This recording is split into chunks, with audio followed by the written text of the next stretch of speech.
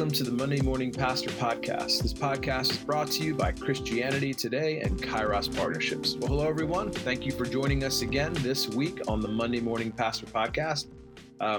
If you could do us a favor and leave a review or share this with another pastor that you think this would encourage, we hope that you do that. Again, the Monday Morning Pastor is here to undergird and encourage pastors on the hardest day of the week, which is Monday for many of us. It's the day that we feel most depleted, the day that we are finishing our second draft of our resignation letters. But it's also the day where we sense God needs to meet us the most. And so that's why we exist. That's what we do. And we're just so grateful for the ways in which many of you have been just seeking us out, myself and JR, and just engaging with us in some really great stuff and some really great content, really great feedback. And again, if there is any thoughts or questions, or if you ever want to connect, check out our show notes. Our emails are there. We'd love to connect with you all. Today, we're talking about preaching, and we have not done a ton of podcasts on preaching because we don't really have that niche in terms of we're trying to help pastors become better preachers. Where we've really tried to stay away from a lot of nuts and bolts stuff over the years. But we couldn't pass this up. Daryl E. Hall is our guest today. JR and myself had a great conversation with him as just thinking through communication, specifically the generations that are present within our church.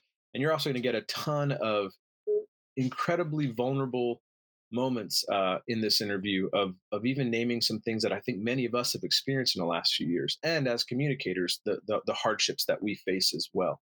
So we know you're going to enjoy this. In the next few weeks, we're going to start transitioning into our summer mode, which is we're going to be here putting out new content through the end of July. And then we take August off. And then we're going to jump right back in September. But we're looking forward to the episodes to come. We've got some really good ones here moving us into the summer. But we hope you have a great week this week.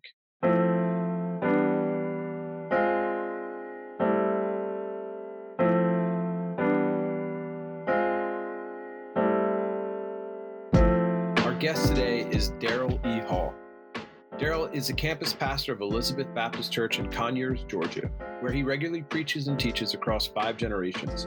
He is an experienced preacher and public speaker who has given messages in venues from local Bible studies to packed NBA arenas. Paul has a D.Min from Beeson Divinity School, where his doctoral research focused on generational intelligence and effective intergenerational communication. He and his wife, Ebony, have 3 children. We hope you enjoy this conversation with Daryl E. Hall. Well, Daryl, thank you so much for joining us today on the Monday Morning Pastor. It's good to see your face sitting down in Atlanta. I wish I was there because I haven't had some good food for a long time from that beautiful city. What's up, Doug? How are you, JR? I'm glad to be here. And yeah, man, we got some good food, good Southern food, Southern eating.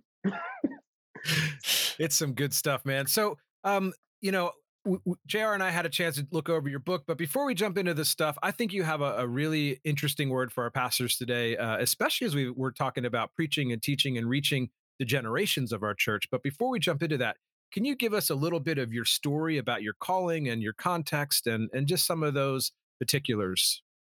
Yeah, Doug, as you mentioned, I live in the Atlanta area. I'm born and raised in Atlanta, so I'm a native of the city. And the church where I currently serve on staff and where a lot of my lived experience and ministry experience that I, share stories about in the book is a church I was born into. And so my mom was, in the children's choir at the church, and she grew up, had me, and I grew up at the church as well. A little bit about my personal story, though. When I was born, my mom was 15. I was born and raised into a single family home in the inner city of Atlanta, Georgia. And in many ways, a statistic, when you think about socioeconomic disadvantage and what that may come with, whatever you would imagine, probably about 80% of that imagination or that persona would be, what I was born into and kind of stats that were against me. So God has been good to me, I think, in light of that reality. Loving family, oldest of 4. And about the time I was about 15, my mom came to me and she told me that she wanted me to go to college. I had no choice. I had to go to college. but she didn't have any money to send me. And so we were trying to strategize from my freshman year of high school through, ways to earn some scholarships. And so I started to participate in oratorical contests. It wasn't my idea. It was a teacher's idea. They just brought it to me and, one of my mentors at the Boys and Girls Club. And it just so happened that every arena I was in, school, church, Boys and Girls Club, extracurricular, all had speech competitions. So I entered all of them and lost all of them until my senior year in high school, where I won all of them. And God just gave me favor. And I'm talking about like citywide, statewide, regional, international oratorical contests to the tune of like 30,000 in cash to go to college. And so that was a big marker for me where I really discovered, how God had shaped me.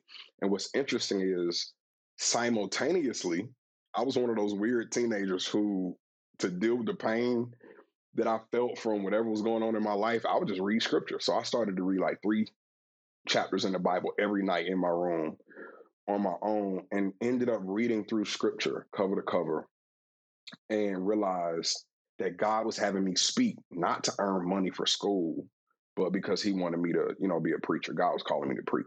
And so I accepted my call to preach at 17, shared it with my family, my pastor in church. And to be honest, man, I was supported from day one. I didn't really have much opposition. Not many people discouraged me. A lot of people were not shocked. I was. They weren't. So started preaching at 17 and straight to Bible college out of high school. Got an undergrad, 2 master's degrees, and finished my D-Man in 2019. And through that experience, served in so many different capacities, like young adult pastor and youth pastor. Now I'm a campus pastor. Prior to that, I was, in the teen choir, leading Bible study. So I've had just so many opportunities at my home church to exercise my gifts and support the body of Christ, that I believe have uniquely shaped me and that I'm grateful for. So that's the short of it. Yeah. So talk a little bit about, let's jump in the book. Okay. And the book, having come out just recently. Yeah. You talk about in speaking across generations, the importance of, and I love this phrase. I'm a big wordsmith. I love good words. And you use polyglot, which is like a super fun word. It is. Some people may not know what that means, so you could put it together probably if you break the word down. But talk about, what does it mean to be a generational polyglot, and why is that a polyglot, and why is that actually important in terms of speaking across generations? Yeah, great question. And I'm glad that you find as much joy in that word as I did. Plus polyglot is so fun to say. Polyglot. Polyglot. Yeah. Yo, no joke. I actually used that word 3 times today. Just like with my kids, I was like, hey. Such a great word. Thank you. So yeah, man, polyglot is a fun word. What it means is the ability to speak multiple languages fluently. And typically we would use it as it relates to languages like English, Spanish, or what have you. My concept in the book is that we can become generational polyglots, meaning that we can study how generations communicate and learn their preference, and we can employ those in the language we use in communicating the gospel or teaching some biblical principle. And I really believe, I hope that the book was encouraging. I really believe that every communicator already speaks at least 1 or 2 generational languages fluently. We already speak our own generational language fluently, and chances are we speak the language of the generation that mentored us fluently because we've heard it from them, for so long. It's just, an unconscious ability we have. So my encouragement and challenge to the readers is to make that stretch, to learn the language of the generations twice removed from you or the generations under you, and to become a missionary who studies them, their culture, and who makes every effort to contextualize our preaching in the language they prefer and to do it intentionally. And I really believe that that's possible to do. It's interesting you talk about polyglot and this idea. I literally, no joke, last night, my in-laws are in town and my sister-in-law is in town as well. And we just happened to be talking on the porch last night about how they had just read an article in the Washington Post about somebody who had learned to speak fluently 24 different languages. It was in the Washington Post. And we talked about that of the like, how does that happen? And like how exhausting that is. And so Right. if we can use that metaphor in the way that you used it in the book, speaking across generations, if we're generational polyglots, a lot of people would hear about this guy who knows 24 different languages and go, that's exhausting. I don't have time for that. Who has time to learn that? I don't have margin for that. So what would you say to the listener who might say, man, Daryl, that's a great idea to be a generational polyglot, but I'm tired. I'm exhausted. I have a hard time speaking my own language of my own generation. What would be the encouragement you'd want to share with them as they think about becoming polyglots of the generations in their churches? Yeah, man, what a great question. First of all, I would identify with their fatigue. Hmm. Because I don't think it's possible. This is just me speaking honestly. I don't think it's possible to be true to the call of God on your life and to commit your life to ministry and serving others without, you know, enduring some fatigue, emotional, mental, spiritual fatigue. And I think we see that through scripture, through the likes of Elijah, if we could use him as a case study, Peter, even our Lord and Savior Jesus Christ, exasperated, pushed to the limit. So I get it. So I would first of all identify with the person and acknowledge the fatigue. But then I would challenge them to hold that fatigue in tension with a pain that I think a lot of communicators have that we don't really know how to articulate. And that is the pain of who we're not reaching, that we feel a burden that we should be reaching. And, that could be a myriad of different types of folk that God could be calling us to reach. But I think generations is one of those. I think when we look at our congregations and who's represented and who's not, who's present and who's absent, I think there's a sting there for most communicators who realize or who fear their inability to connect with the generation who's absent. And so what I would challenge them to consider is that fatigue in tension with that pain and which one is more acute. Are you more tired than you are hurt or brokenhearted or despondent about not being able to reach the generations? Or are you more, frustrated and upset about not reaching the generations than you are tired? I think if we start at that place, we can kind of deal with the motivation of it all.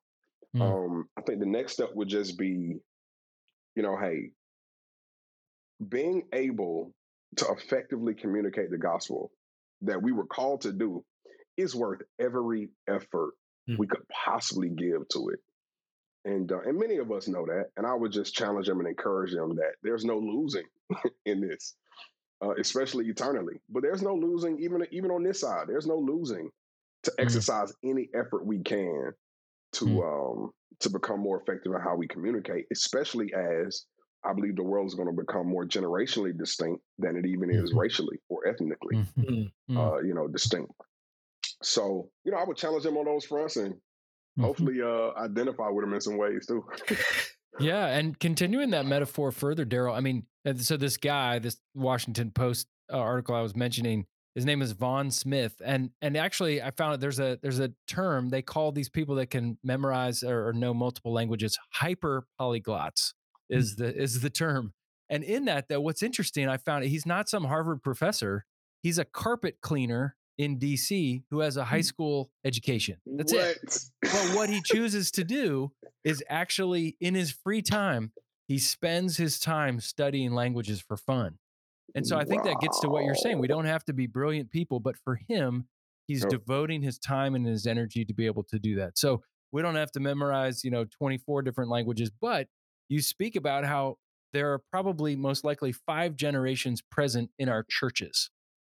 And so for our listeners, what are those 5 generations that would be good for us to know about of people who are probably in our churches? Yeah. And when I speak of the 5, I speak of the 5 generations who have some portion of their cohort in adult population. You know what I'm saying? So those will be elders born before 1945 and before. Those would be boomers born between 46 and 64. Those would be Gen Xers born between 65 and about 82, 79 to 82, depending upon what bracketing you're looking at. Millennials born between the early 80s and late 90s. So like 83 to 98, some stretch it a little further, 80 to 2000 or 99. Then it would be Gen Zers born from about the turn of the century to about 2012. So those 5 generations have an adult population and a constituency that we could include in our research. There's a 6th generation, the Alpha generation. They're all children right now. So they're born from about 2012 till about now. I think it's interesting because when you start to think about the different generations, and I really appreciate how you articulated that pain point of there's that space in a preacher and a pastor's life where, where are the millennials, or, how do I connect in this space? And I think in some ways, as you talk about learning the language of a generation, a lot of that, and in your book, a lot of that is understanding the culture of a generation. Yep.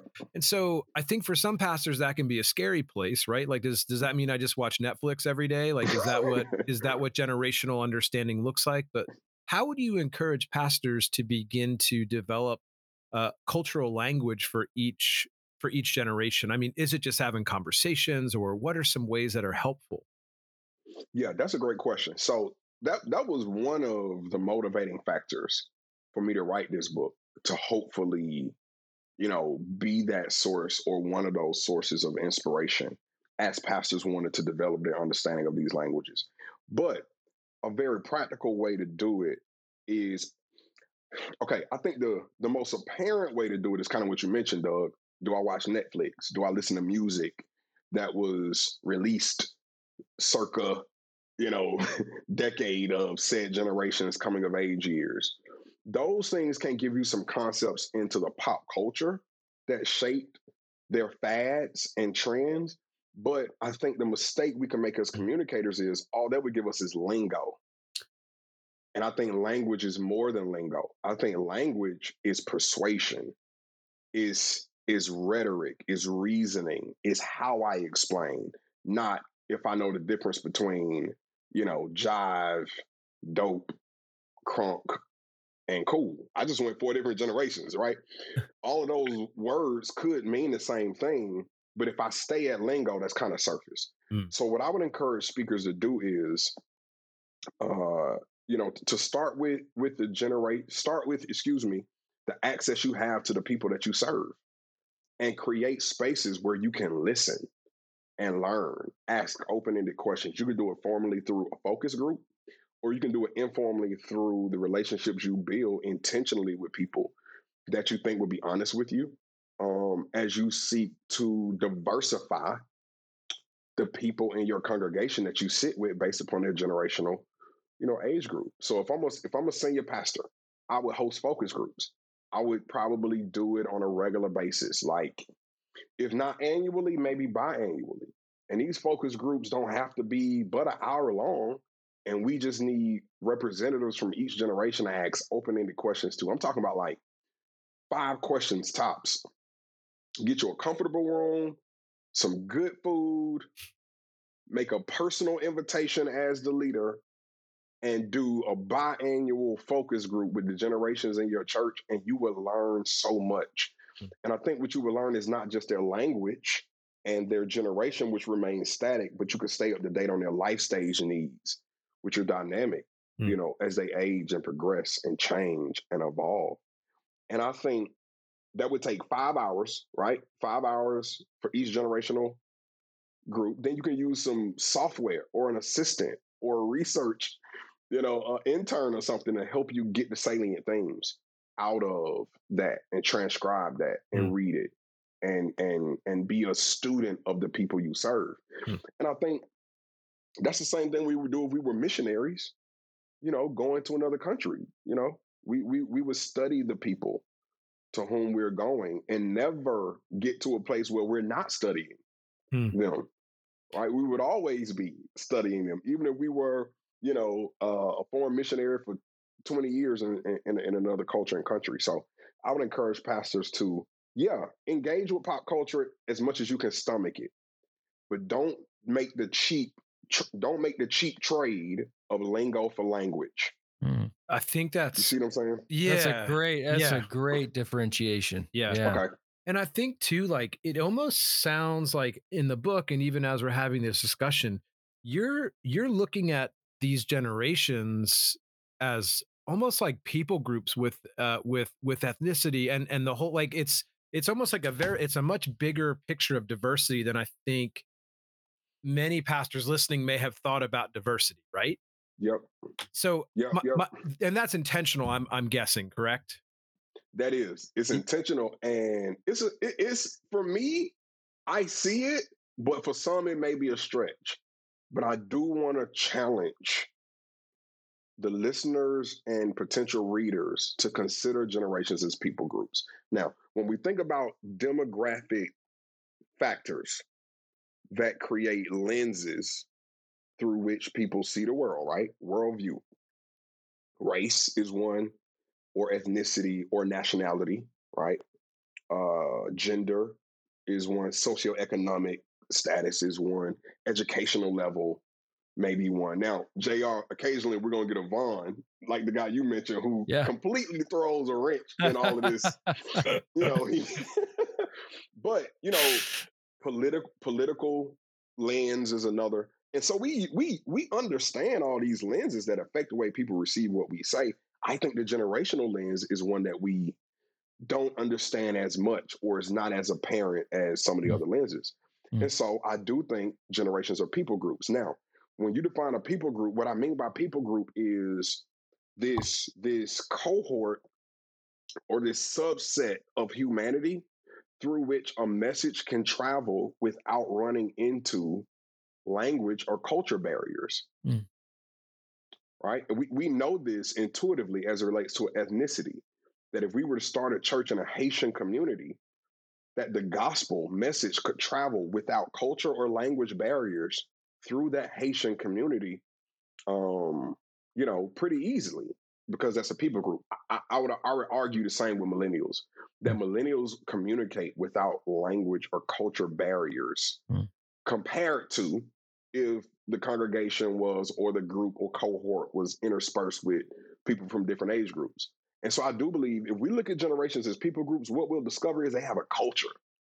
They have a lens through which they see the world. They were shaped in their communication preferences by sociological, political, and pop culture factors during their coming of age years. And this shaped the way they receive or prefer to receive communication. That's a part of their generational language, as I like to kind of define it and describe it.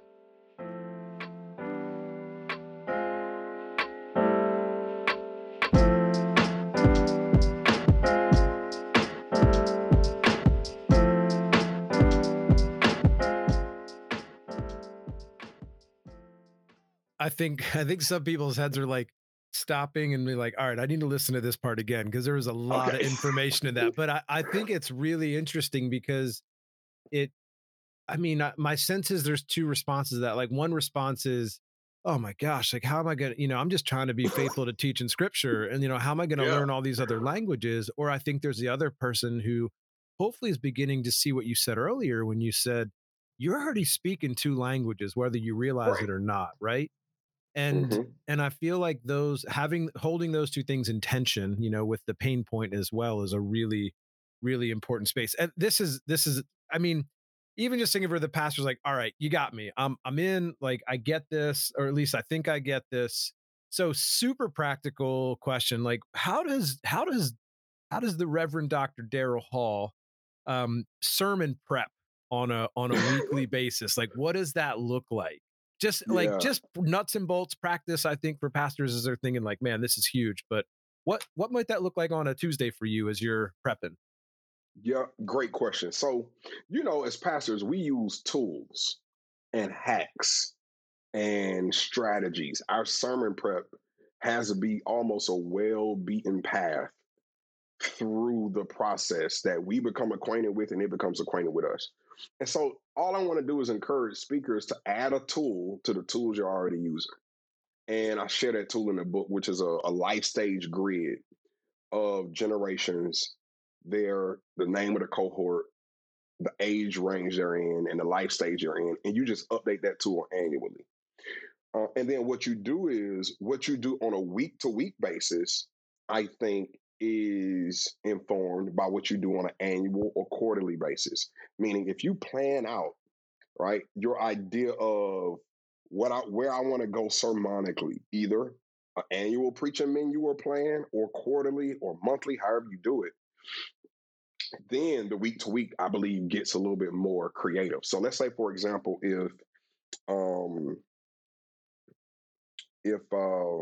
all right, so we just finished a series about the Sabbath at our church prior to Resurrection Sunday. And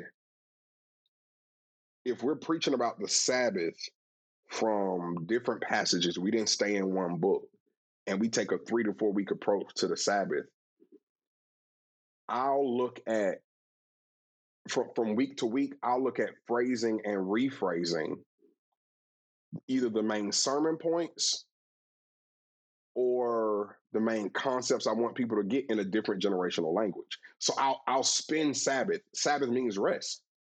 All right. How many different ways can I say that? I can hit it on the nose to speak to the older group. I can tease it for that boomer group. I can add in some statistics and information for that Xer group. I can ask questions to dialogue about it for that millennial group, or I could speak about its relational impact and health on our connection with God for that Gen Z group. And so on a Tuesday, what I will be thinking is, how did I approach it this last week? Right. And once I've done, exegetical tools stay the same. Keep that beaten path. This is not about rearranging exegetical lenses or approaches. Study your text, prepare your text the way you do. But as you get ready to put studied text into sermon proposition, that's where you think about the concept in a different way than you probably presented it, the weeks prior. So if you got 4 or 5 Sundays in a month, and this month you want to talk about finances, one of the ways you could do it is recast the language or rhetorical approach each week to speak to the preference of a different generation. Or intentionally include some elements that may appeal to a different generation as you move throughout, and think about intentionally doing that in the way you explain, what you study. Does that make sense? Now, what I do on a Tuesday, I'm reading a passage. My professor would tell me to read it 50 times. I don't read it 50 times, Dr. Smith. I confess. You heard it here first. We're giving confessions, pastoral confessions on the podcast. It's a new series we're going to do. So, Man. So Daryl, I'm curious. I know there are churches. Some are, real young churches, right? They've got, under 35, which is great. So they've got 1 or 2 generations. Or there's, several churches I know of, more traditional churches. They're older and they've only got people that are like 60 and above. And I can just hear potentially the pastors who might be listening saying, hey, I get what you're saying, Daryl, but I only have 1, maybe 2 generations in my church. Why would I need to learn the other generations if I'm only ministering to these people in this specific generation or 2? Why learn all 5? How would you want to speak to listeners who might think something like that? Man, that's a great question, and I don't think that's a reach. I think a lot of pastors, we could be thinking that. And what's interesting is my friend Hayden Shaw ended up doing the foreword for my book, and he and I starkly disagree on this. He believes that churches shouldn't even try. He believes churches should stay the way you just described. Hey, be content with the 1 to 2 generations you're reaching. Don't even try, because you're going to end up breaking something that is working, trying to add something as you experiment with it. And I strongly disagree with Hayden. He knows it. He mentioned it in the book, and we've talked about it as well. Here's what I would say. I would ask this question. whether it's a young pastor like me or an older senior pastor, and you're only reaching 1 to 2 generations. My first question would be this: are you only reaching those 2 generations because they are present, or are those 2 generations the only ones present because those are the ones you're reaching? Like, which one came first, cart or horse? And I think sometimes as pastors, we think that we only minister to who's giving, who is faithful, who is leading and helping the church. But we do have the opportunity, if we should see it this way, to speak to who's not in the room that we will want to see in the room. Timothy Keller talks about this in his book, Center Church, that if you want to see urbanites in your church, you have to speak to them before they show up. Right? Now, if we were thinking this ethnically, from an ethnic people group standpoint, my church is a predominantly Black church. It is 99.9% Black, meaning I know the people of different ethnicities by name and by face when they show up. Okay. If we have a strong Hispanic community and population down the street, and I was asking, why aren't they showing up? And why would I waste my time to learn Spanish? Right? But if I sensed the Lord was calling me and I felt this burden to reach them, we could, if we wanted, make the adjustments to include them into our fellowship. Or a lot of churches just, hey, we'll get a Spanish church and put them at 4 p.m. and let them use the space. But let's say if we wanted to make this an inter-ethnic church, what would be one of the first things I would have to do? I would have to learn Spanish, find somebody who knows it. Before I could even get to relationship building, before they can even feel comfortable to come to my church, before this would even be a space they would consider, their language would have to be honored, learned, respected, used faithfully. So I would say to those pastors, hey, if you're only reaching 2 generations, are you only reaching 2 generations because they're present, or are they the only ones present because those are the only ones that you're reaching and speaking to? And I'm not saying it like it's not a scary proposition. I'm not saying it like it's not an overwhelming or there's some fear that could be attached to it or some anxiety. What I'm saying is, if you know as an older pastor that the average age of your church is 55 and older, and you feel the burden to ensure this church lives past those who put so much into it, I think this will be a worthy effort to begin this practice. And then for me as well, yeah, I'm a millennial pastor, but I'm a millennial by birth, but I want my church to have the benefit of the elders and boomers who who mentor and pour into the younger generation. So let me learn their language. Let me adjust my approach to try to reach them. Yeah, I think, first of all, thank you so much for sharing this, because I feel like this is such an important conversation that's even hard to find language for many of us, because we just don't know how to talk about it. Right.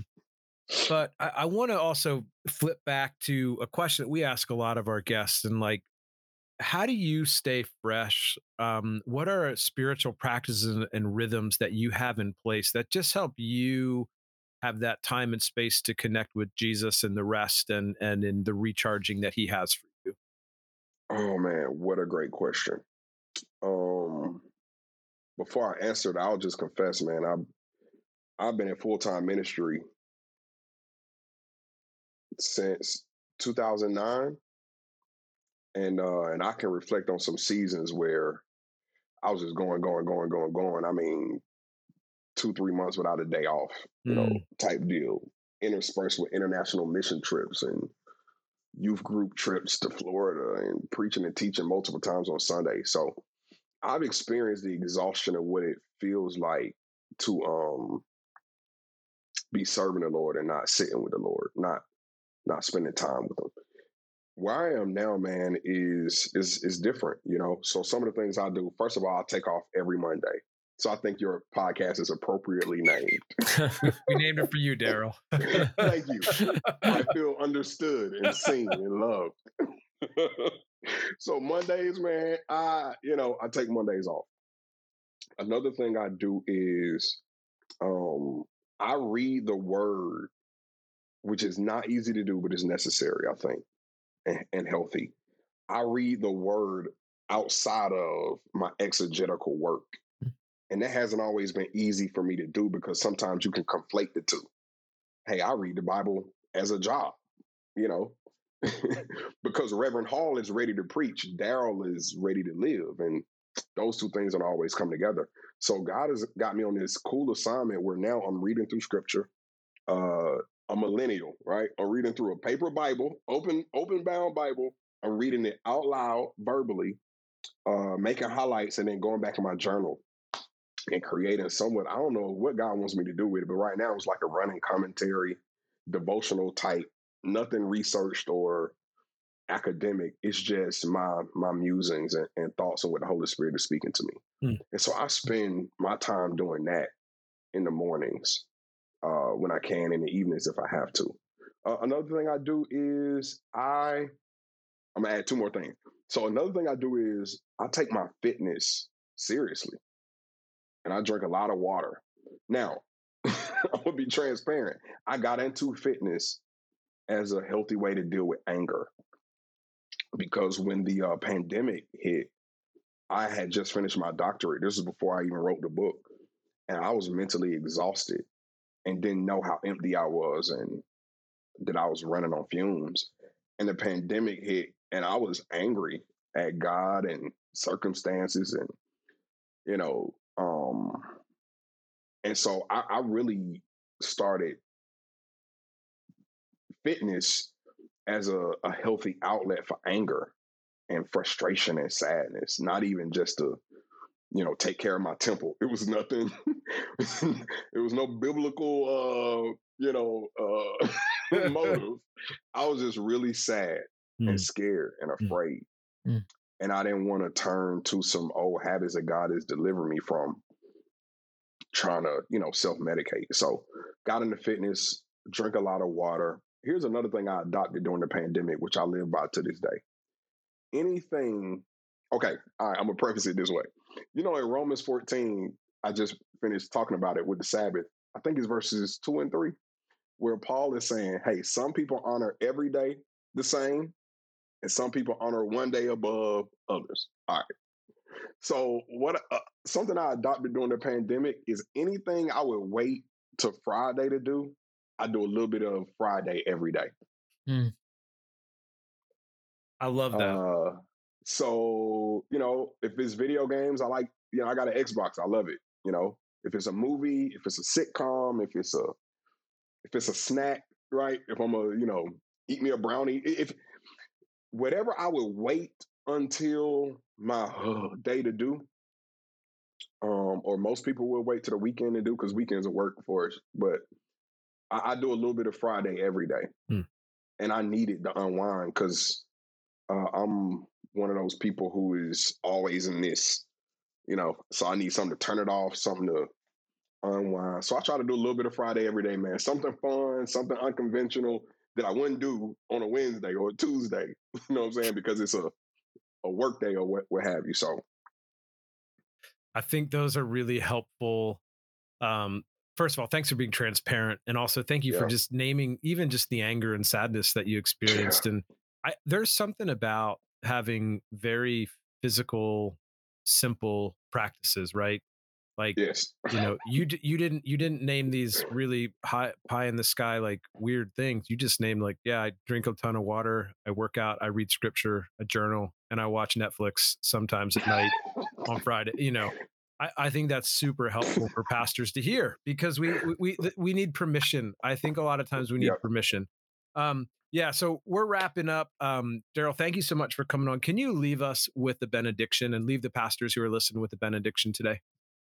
Yes. One of my favorite benedictions is the doxology in Jude, and I think a lot of us have used it, but I do want to just emphasize his promises to the pastor from the standpoint of God's assurances to us. Now unto him, that is Jesus, our Savior, our Lord, who is able to keep you. He's able to keep you from what? From falling.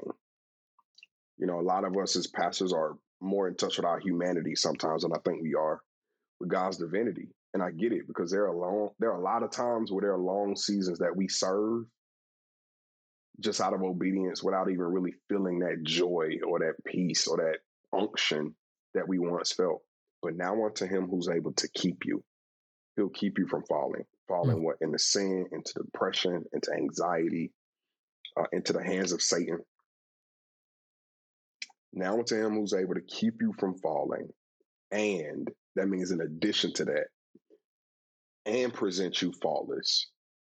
Meaning he full well knows your humanity, full well knows your patent flaws, as Sanders would describe it. He full well knows the thorns in your flesh, the blind spots in your self-awareness. But he will present you faultless.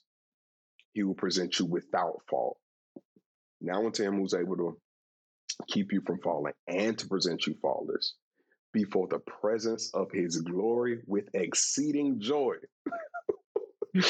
Meaning we're going to actually see this God who dwells in unapproachable light. These eyes will behold the one who sits on the throne in the white robe with the golden sash and the hair like wool and the eyes like fire. Before the presence of his glory with exceeding joy. To the only wise God, our Savior, be honor, dominion, majesty, and power, both now and forevermore. Amen. Yeah. Amen. Amen. Well, thanks for joining us on this episode of the Monday Morning Pastor. Our passion is to serve, partner with, and equip hungry pastors and kingdom leaders just like you. Have you ever considered engaging in pastoral or ministry coaching? We have a team of coaches at Kairos Partnerships available to serve you. If you want to know more, log on to our website at kairospartnerships.org for a free 30-minute coaching call to give it a test drive. Thanks again for listening. We're grateful you tuned into this episode. We'll catch you next week for another episode. God bless and bless God.